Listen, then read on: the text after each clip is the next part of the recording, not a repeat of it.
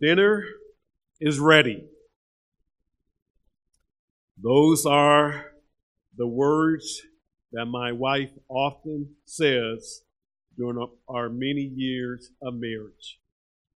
When I hear those words, I know that my course of action must change. And if I don't respond on time, I might hear further words accompanied by footsteps that say, "Honey, did you hear me when I told you that dinner is ready?" And she'll remind me that dinner is ready. And I'll know that in light of her saying, her statement, that things need to change in my actions. That whatever I was doing, I gotta cease right then and there. It's the last hour. That ought to have a profound impact upon everyone who is a child of God. Our spiritual antennas, so to speak, should go up. It should cause us to be alert and sensitive to not only to a period of time, but also to the nature of the time. Today, I want to talk to you about the fact that it's the last hour. And knowing it's the last hour ought to be a game changer for each and every Christian. It ought to radically change our course of action. It ought to radically change how we view things and how we proceed. Oftentimes, as Christians, we forget the times in which we are living. And yet, as we come to our text, John wants us to know, he wants his readers to know, that it is the last hour. John begins his passage by directly addressing his readers as children. Back in chapter 2, he's addressed them as children, little children, beloved children, fathers, young men. But now, he once again uses this term, children. He wants to remind his readers that he is their spiritual father, that he is their spiritual guide and instructor, and that he wants to teach them. He wants to inform them. He wants to lead them along the right way. Now, John declares it's the last hour. In fact, he makes a double declaration at the beginning of verse 18 and at the end of verse 18. He says, it is the last hour. Now, his readers were familiar with that statement, the last hour. They had been taught, and as a result of being taught about it, they realized that the last hour was something that was going to take place. And they even realized that they were in the last hour. John says to them, you've heard that Antichrist is coming, and that he's going to be coming during this time that's called the last hour. And John doesn't stop there. He says, the reality of the matter is there are many antichrists that have arisen. Now, some of that terminology is not familiar to us. We've heard antichrist, we've heard last hour, but it really doesn't necessarily ring a bell with us. But when the readers read this letter and they came across these words, it is the last hour, they understood that that was a time period between the first coming of Christ and when Christ would come a second time. The Apostle Paul refers to this last hour as the last days. And he says that in the last days, dangerous times are coming because men and women, boys and girls, are going to be lovers of self rather than lovers of God. The primary thing that the readers knew about the last hour is that it would be a time eventually when the Antichrist would come. Now, if we just kind of step back from God's word, the Antichrist is also referred to as the beast, also referred to as a man of lawlessness. The Antichrist seems to form an alliance that I like to call the unholy trinity. The Antichrist is linked up with the devil himself and will be linked up with the false prophet. And these three will play a prominent role during the latter part of the tribulation period. But John is not really concerned about all of that right now. All John wants his readers to know is that it's the last hour. Well, John, how do you know it's the last hour? John says, I know it's the last hour because many antichrists have come on the scene. You see, the word antichrist means to be against Christ. It means to be opposed to Christ. It means that really this antichrist wants to usurp the position and the authority of the Lord Jesus Christ himself. And when he comes, he hasn't come, he's not here today, but when he comes, that's what he is going to do. He is going to be against Christ, he's going to be opposed to Christ, and he's going to seek to usurp and take the place of Christ. But John says right now, as he's writing to his readers, there are many antichrists. There are many individuals who are against Christ, who are opposed to Christ, and also who want to function in the place of Christ. As the readers looked around at their situation, that's what was going on. And so John is sounding an alarm. It's the last hour. And my friends, we can still say that today. It's the last hour. And the way that John knew it was the last hour is because of all of these antichrists. Many antichrists had arisen. And I'm sure if John was in our midst today, if he were to look at our world, look at our society, he would say the same exact thing. That around us, there has arisen individuals who are against Christ and who hate Christ and are opposed to him and anything associated with him. So John makes this double declaration, sets the alarm, pulls the switch so that we will wake up out of our comfortable comfortable situation and pay attention to what is going on around us. And he wants his readers to do the same thing. Because their lives, in essence, has been shaken. It's been turned upside down. Why?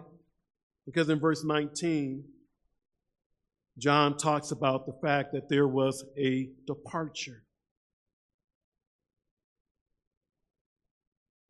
Listen to the verse. He said, they went out from us, but they were not really of us. For if they had been of us, they would have remained with us. But they went out in order that it might be shown that they are all not of us. You see, during this last hour, John reveals to his readers the reality, the fact that there would be a departure. It happened during the time of his readers, and it shook them up. John says, they went out from us.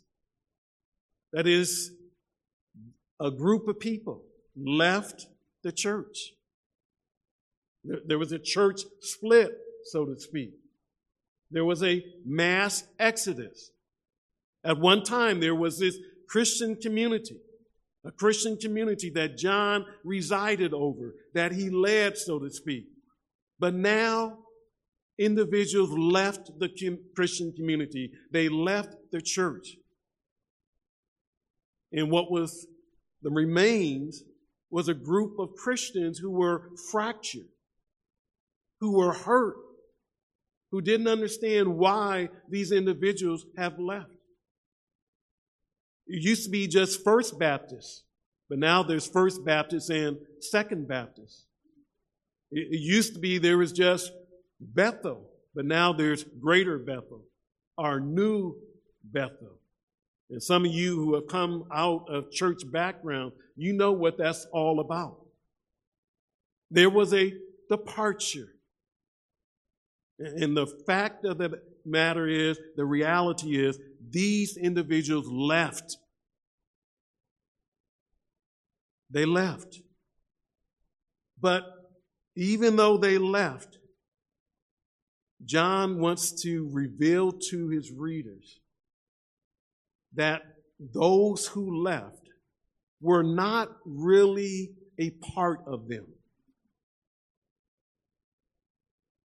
Get your mind on that.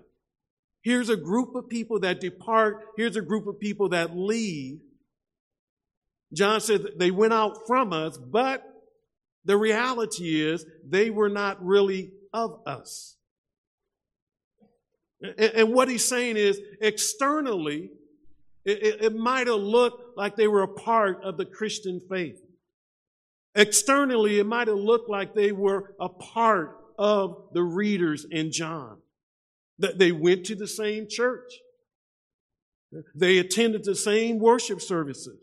They hung out with each other. But then all of a sudden, they left. There was an exodus. There was a church split. And John says when they left, that said something about them. And so he said they really weren't of us. And the point that we need to keep in mind is just because people associate together externally doesn't mean that they're together and associated internally. Do you understand that? That just because people are a part of a local church and are members of the local church, that does not guarantee that they are truly a part of the body of Christ. And here were a group of individuals. They were members of their local church. They were involved in their local church. They attended the worship services in their local church. But then all of a sudden, they left. They departed. They separated themselves from the church. And John says that's because they weren't really of us. They weren't really a part of us. Externally, yes. Internally, no. Well, John, how do you know that? How can you say they weren't a part of you? How can you say they're not a part of the readers? John goes on to say, if they were of us, they would have remained with us. If they were of us, they would have remained. They would have continued. They would not have separated themselves from the true people of God. But the fact that they went out and left, that gave the evidence that they were not really of John and the readers. To put it another way, that was evidence that they were not saved. This departure showed that they were not saved. And if that's not enough, John said there was a reason why they went out. And that reason is so that it might become clear that they were not really of John and the readers. I'm not sure if you're grasping all that John is trying to communicate, but God has his ways of helping us to separate the sheep from the goats, the wheat from the tares. A lot of times it's hard and difficult to recognize that. But in this particular case, these individuals went out. They separated themselves. And the purpose, the goal for them doing that is in order that it might be made clear and obvious that they all, every last one of them, were not of the Christian community. Now, let me try to make this relevant. Some of you are aware of people deconstructing from the Christian faith. And what that means is they once held tightly to the Christian faith, and now for some reason or the other, they have abandoned the Christian faith. There are people, well-known people, who were a part of the Christian faith, who have come out boldly and openly saying that I'm not a Christian, I'm not a part of Christianity, I've left the Christian faith, I have nothing to do with it at all. There was an individual who wrote a book, I Kissed Dating Goodbye. Well, he has kissed Christianity goodbye. He's left. What can you say about an individual like that? And please don't misunderstand what I'm saying. I'm not talking about an individual who is a part of a local church and leaves that local church and still holds on to their faith and goes to another church. Okay? I can think of at least one or two individuals that I know who have left this church and have left the Christian faith. Okay, but I'm not talking about the person who was once a member of Fairview and leaves Fairview, still holds on to the Christian faith and attends another local church. That's not what this verse is all about at all. This verse is dealing with a person who was associated and affiliated and a member of a local church. And then they leave the Christian faith, and because they have left the Christian faith, they also leave the local church. And what does that mean? What does that say? That says, according to John, that person was not saved in the first place. It might have looked to us. It might have been all the indication that the person's saved. They might have sat in the new members class with me. They might have sat down and gave their testimony to the deacons. They might have testified to what? They might have even served. But when a person abandons the Christian faith, I'm not talking about struggling as a Christian. I'm talking about turning their back on the Christian faith, leaving the Christian faith as these individuals did. They went out from us. They were not of us. If they had been of us, they would have remained.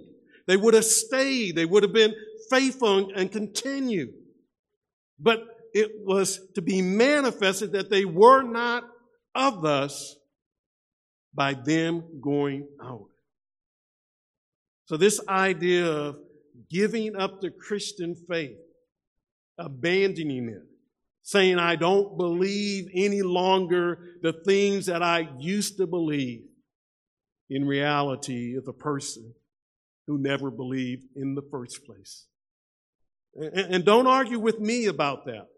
That's what John is saying in verse 19 when he talks about this departure during the last time. And my friend, it's going to continue to happen.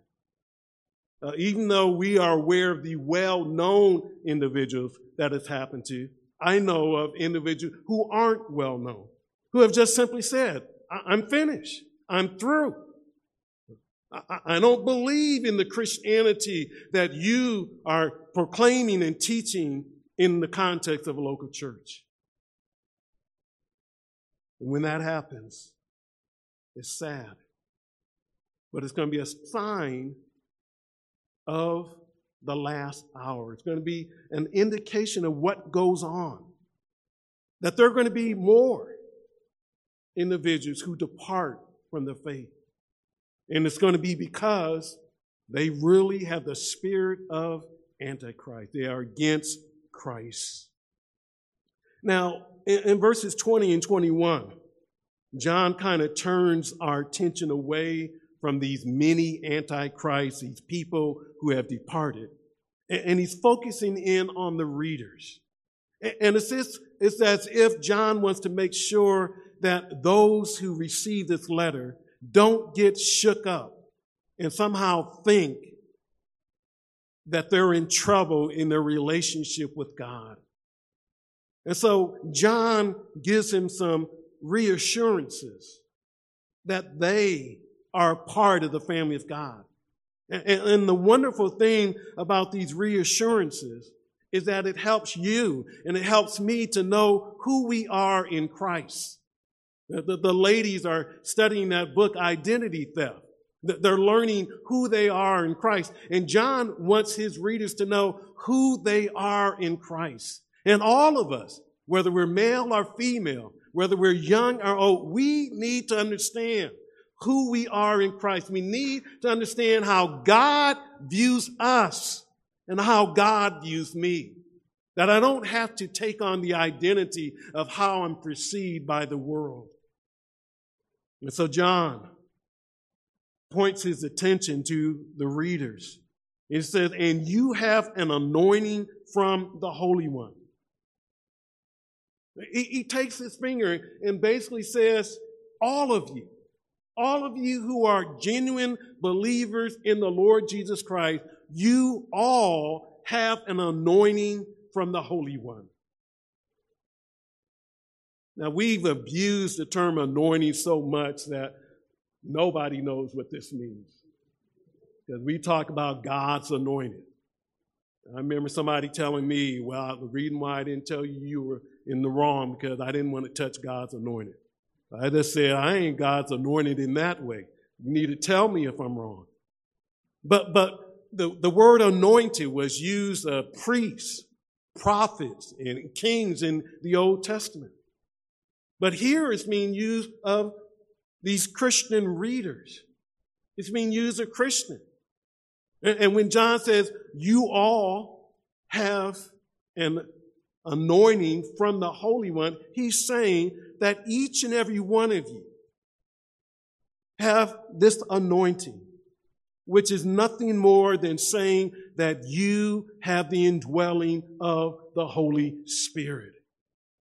He could say to all of these readers, whether they've been a Christian a day or a year or 10 years, he probably doesn't even know all of them by face. But he could say to each and every one of them, you have an anointing. And that anointing is not some special gift for you to do something. It's not some special ability for you to speak well. It's the presence of the Holy Spirit in your life. And at the moment of salvation, the wonderful news is that God gives me His Holy Spirit at the moment of salvation so that I can now live the Christian life. We can't do it in our own strength and our own ability, but the indwelling Spirit that we have been anointed with enables us to be all that God wants us to be. And so if you're a Christian, if you're a child of God, you have the Holy Spirit living in you. Your body is the temple of the Holy Spirit. That's why it matters. It matters what we do with our body. I can't just go out and do anything. because my body is a temple of the Holy Spirit. And the result of this anointing, John says, and you all know. You all know. You possess knowledge. You possess biblical truth. He's not saying you know everything. There's not a Christian around who knows everything. But Christians know the essentials, the basics of the Christian life.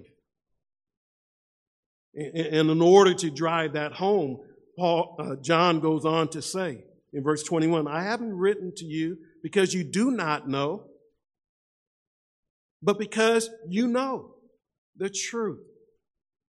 That's what he's saying. You all know the truth because the Holy Spirit is in you. And John says, when I write this letter to you, when I've written these verses to you, I've written them to you not because you do not know, but because you do know the truth. And you know that no lie is of the truth. I don't know, maybe this has flown over your head, what John is saying. So let me just bring it down to us. He's saying that each and every one of us who's a genuine Christian has a third person of the Trinity living in us. That's good news. That is wonderful, marvelous news. That God, in the person of the Holy Spirit, lives in me. And not only that, as a result of the fact that the Spirit of God lives in me, I possess knowledge. I possess truth. So that when these deserters, so that when these people go out, I don't have to wonder whether or not I'm holding on to the truth. There are going to be those in the last hour, and we're in that last hour, who depart from the Christian faith. But the good news is those who remain, those who are faithful, those who are the true people of God, they have an anointing in the person of the Holy Spirit, and they know all. As John says. And John is going to talk about this anointing further in verse 27. But the third thing that I would want you to see is that with regards to this time period, not only is there going to be the departure, there's going to be the denial.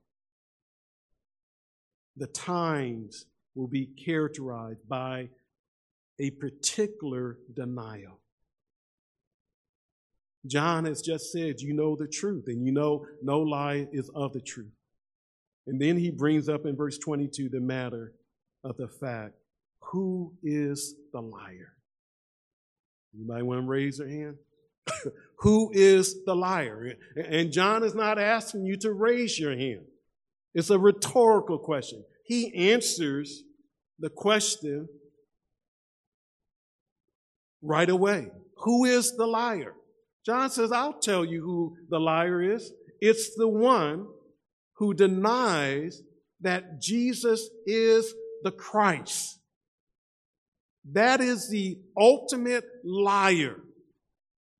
That is the liar par excellence. The person who says that Jesus is not the Christ. The person who has words that come out of his or her mouth denying the truth that Jesus is the Christ, that person is the liar. There's no bigger lie than that. And if that's not enough for you to catch what John is saying, he goes on to say, this is the Antichrist. This is the embodiment of the Antichrist. To actually claim that the historical Jesus is not the Messiah, is not the Christ. That is the ultimate lie and blasphemy that there could ever be. There's nothing worse than saying that.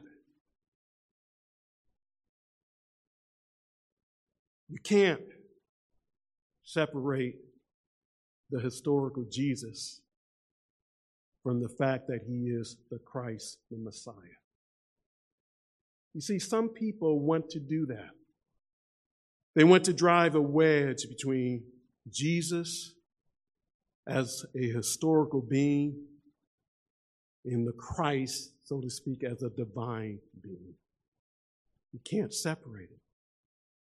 And more than likely what was happening when we read the rest of 1 John is that there were individuals who were saying, yes, the historical Jesus was born. His mother was Mary. His father was Joseph. And eventually, when he got to be around 30 years old, he was baptized. And when he was baptized, that's when the Christ came upon Jesus. Prior to that time, Jesus was just a human being.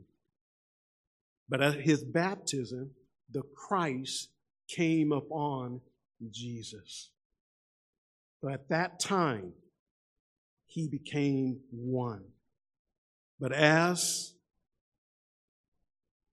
Jesus Christ kept living his life and eventually was put to death on the cross, right before he was put to death on the cross, the Christ left Jesus. So that the one who died on the cross was not Jesus Christ, but instead was Jesus, the historical human being. The Christ left him. And so they were teaching that Jesus and the Christ were not always one, that you could divide them. There was a time that you could see Jesus separated from the Christ. And John says, who is the liar? But the one who denies that Jesus is the Christ. If there's any point in time in the historical life of Jesus that you deny that he's the Christ, you're a liar. If you say at his conception in his mother's womb that he was not the Christ, that he was not conceived in the womb of Mary by the Holy Spirit, you're a liar. If you say on Christmas Day that the one born on Christmas Day and who was lying in the manger, if you say that was just the historical Jesus, but it was not Jesus Christ, it was not God in human flesh, you're a liar. If you say at Calvary's cross that the one who died on the cross was not the God-man, you're a liar. You're a liar. You cannot separate the two. And even though it might look different in our day, because we got people all around us who are denying that Jesus is the Christ. They come into your neighborhoods and they knock on the door and they have their magazine called Watchtower and they say that they are Jehovah's Witnesses. But if you ask them who is Jesus, they would deny that Jesus is the Christ. And then you have guys riding around on their bicycles. Now, a lot of times they won't come into our neighborhood on the bicycles, wearing the white shirts and the black ties. But they would tell you that they're Latter-day Saints associated with Jesus. But they would deny the deity of Christ. They would say Jesus is not God. They would say Jesus is not the Christ. And you have well-respected people who call themselves Jews. And you see them on Friday, sometimes walking to the synagogue. But they deny that Jesus is the Christ, the ultimate lie, the classic lie. And if you deny that Jesus is the Christ, you are the liar. you are the Antichrist in human flesh.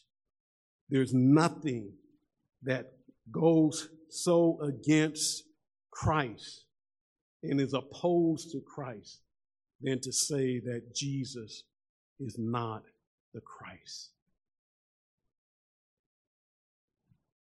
Fairview, we went through the Gospel of Mark. It began in Mark 1:1, the beginning of the gospel of Jesus Christ, the Son of God. It's declared throughout the book that Jesus is the Christ from beginning to end. And it ends with him being raised from the dead. Not as a historical man, but Jesus who is the Christ. You cannot separate the two. You cannot. And John said, this is the ultimate liar. And he says, if you have the audacity to say that Jesus is not the Christ, then not only do you deny Christ, but you deny the Father and the Son. Did you hear that? If you reject Jesus as the Christ, you deny both the Father and the Son. And what's interesting here is he doesn't say the Father and the Christ, but he says the Father and Son. He looks at that relationship between the Father and the Son. John, how can you say that? He says in verse 23, whoever denies the Son, you deny the Son, you don't have the Father. I don't care how religious you are. I don't care how much you go to a synagogue. I don't care how much you go to some kind of temple. If you don't have the Son, you do not have the Father. If you want the Father, it comes by having the Son. The one who confesses, as it says at the end of verse 23, the Son, the one who believes and says the same thing about the Son that the Bible says, that's the one who has the Father. So again, John has identified these many Christs as who? Deniers. That during this difficult time, during this last hour, that even the readers were living in, that we live in. John said there's going to be those who are involved in the ultimate denial with regards to who Jesus Christ is. But that's not true of the readers. He says in verse 24 and 25, you're different. He says, and as for you, I'm not talking anymore about these many antichrists. I'm not talking about the ultimate liar. But as for you, John says, let that abide in you which you heard from the beginning. He gives them a command. He commands them. And what he commands them is that the gospel that they heard at the beginning of their Christian life, let that continue in you. Let that abide in you which you heard. That is, somebody preached the gospel to you. You see, there can be no salvation unless the gospel is preached. Somebody preached the gospel. These individuals heard the gospel. God, in his grace, caused them to repent of their sin and put their faith in Jesus Christ, and God saved them. So it can be said of them that they heard the gospel at the beginning of their Christian life. And John is saying, what you heard, don't abandon it. Don't separate from it. Don't leave it. What you heard, let it abide in you. Let it nourish you. Let it strengthen you. I mean, one of the things we ought to be doing as Christians is nourishing our soul on the wonders of the gospel. That gospel that we believe and resulted in our salvation. He says, let that abide in you. Let it remain in you. Let it continue in you. Don't follow these deserters, these leavers, these deconstructionists. Let it abide in you. You have a responsibility by God's Spirit to make sure it abides in you. The gospel is never ever to depart from our lives.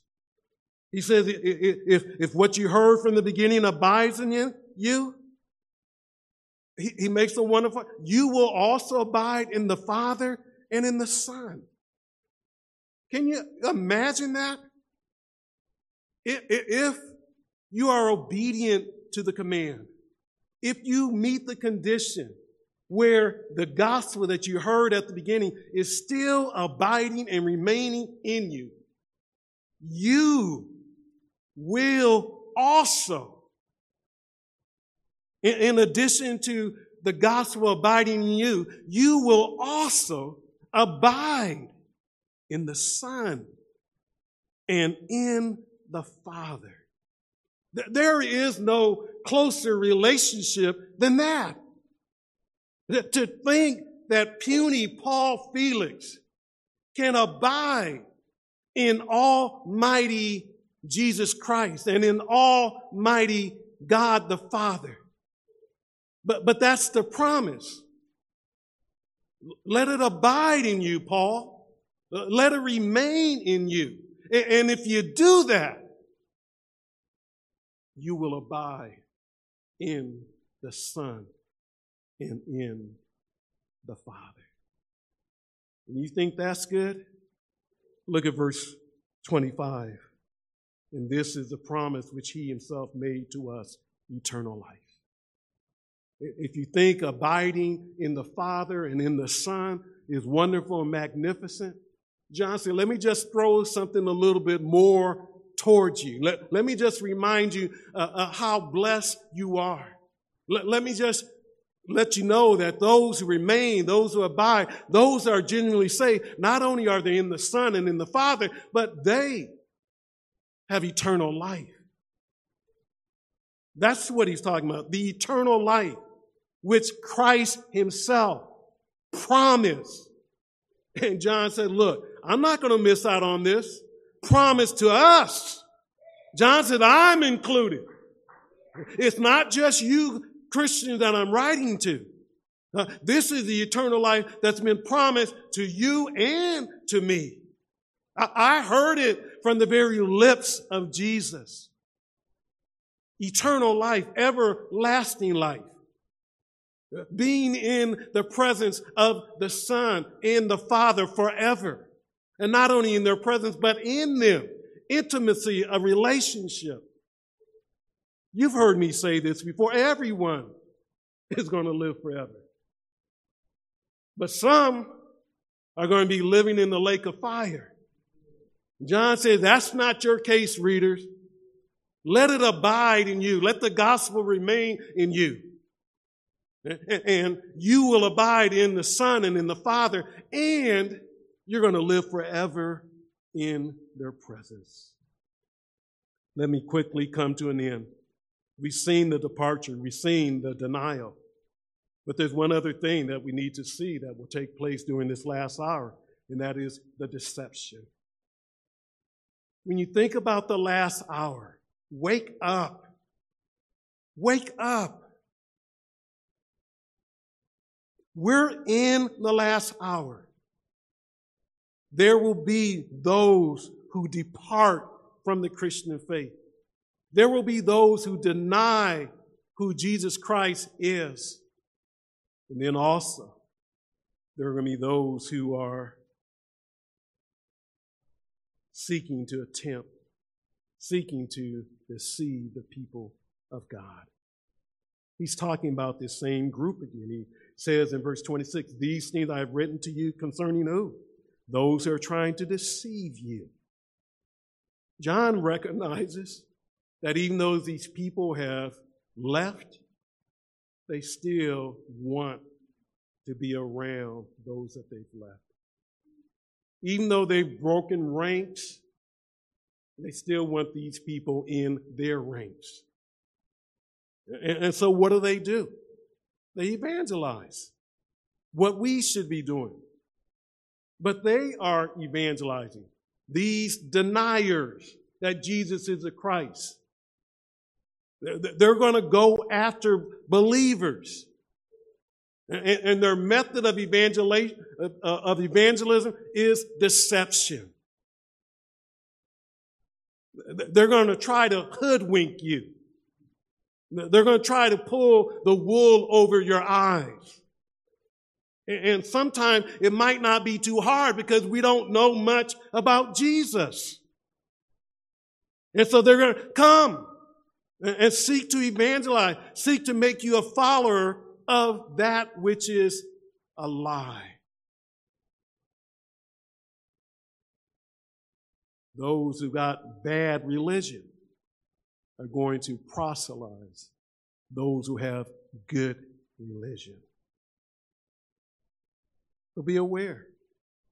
They're going to come knocking on your door. They're going to ride their bikes through your neighborhood. They're going to entice you to watch them on TV. They're seeking to evangelize you. They want you to follow them into a Christianity that is no Christianity at all.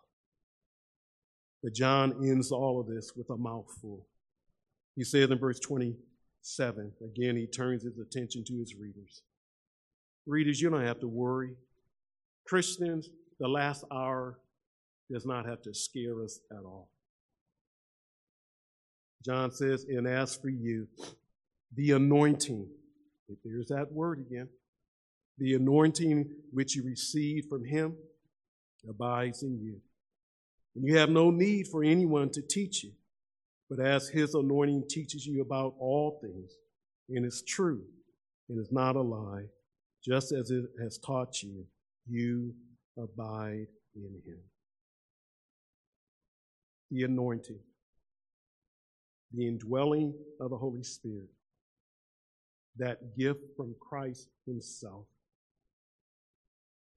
John says, abides in you. He doesn't say you have to let it abide in you. He says that it abides in you. The presence of the Spirit of God is in us. And that's a wonderful truth. And he says the result of that, you have no need for anyone to teach you. Now, I hope there's no one here today who's a believer in Christ who's arrogant enough to think that they don't have need for anyone to teach them except God.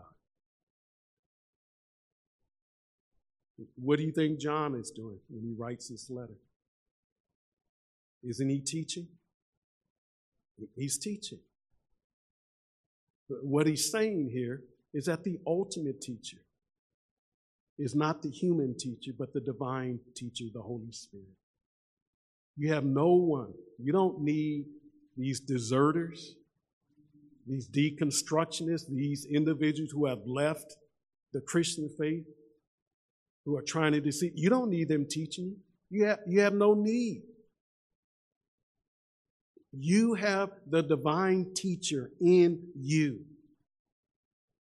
And he's just reminding us of the fact that we all affirm that there is no teaching taking place that accomplishes God's will unless the divine teacher teaches it.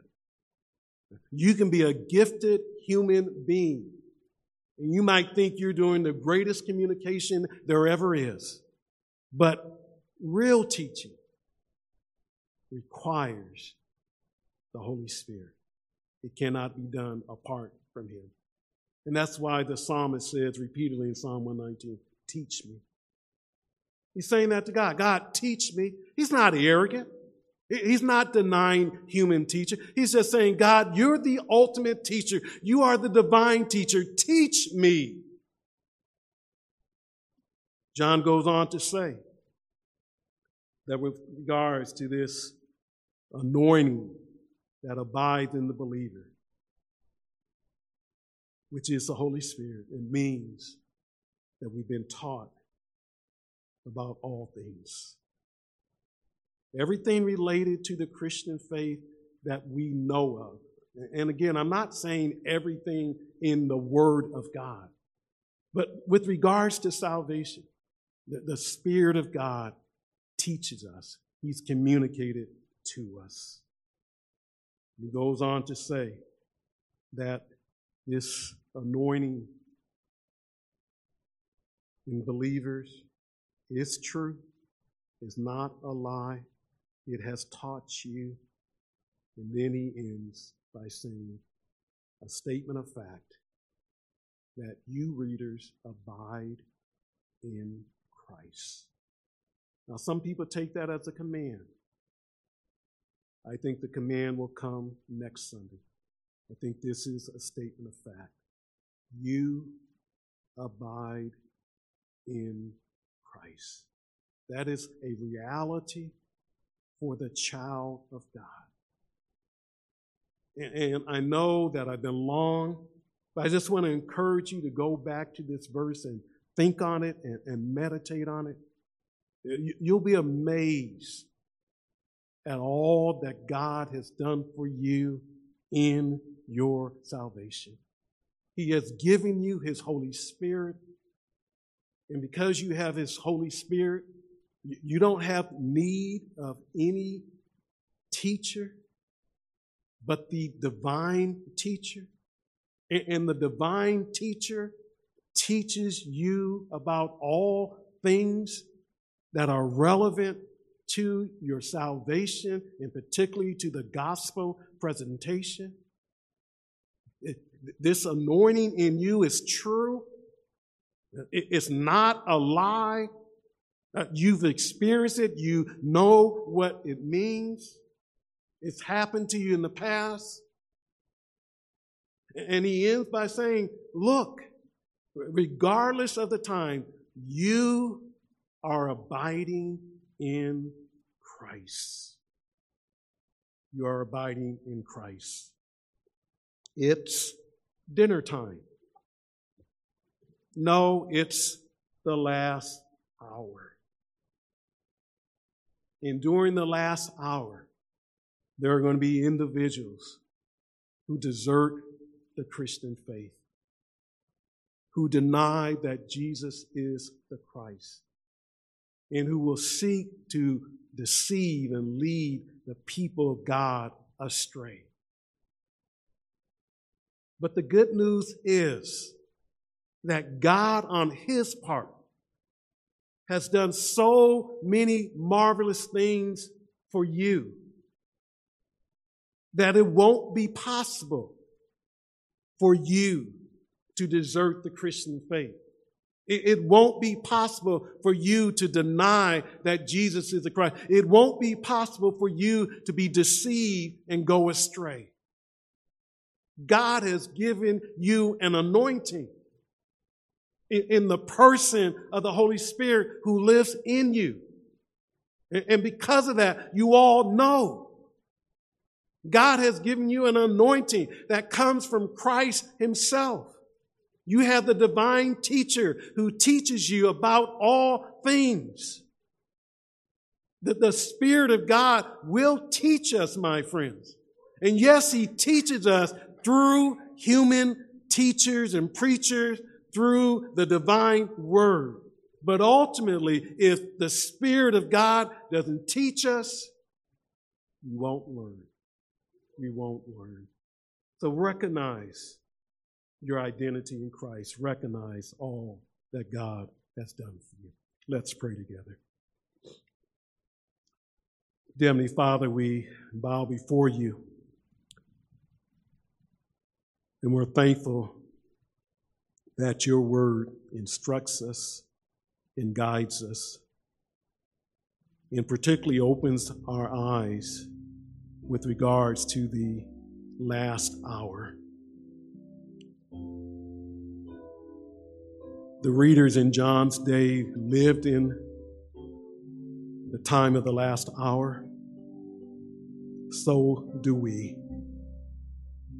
Help us to have our eyes open to the things that will take place during the last hour as we rapidly approach the coming of Jesus Christ. Help us to realize that there will be those who leave the Christian faith, those who deny the Christian faith, and those who will seek to lead astray those who are a part of the faith.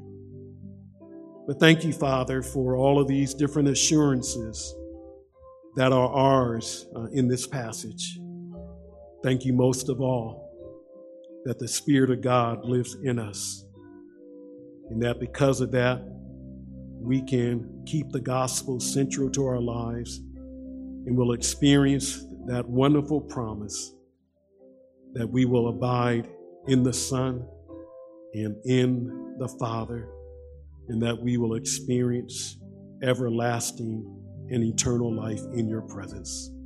Father, you have done so much for us. You've been so good to us.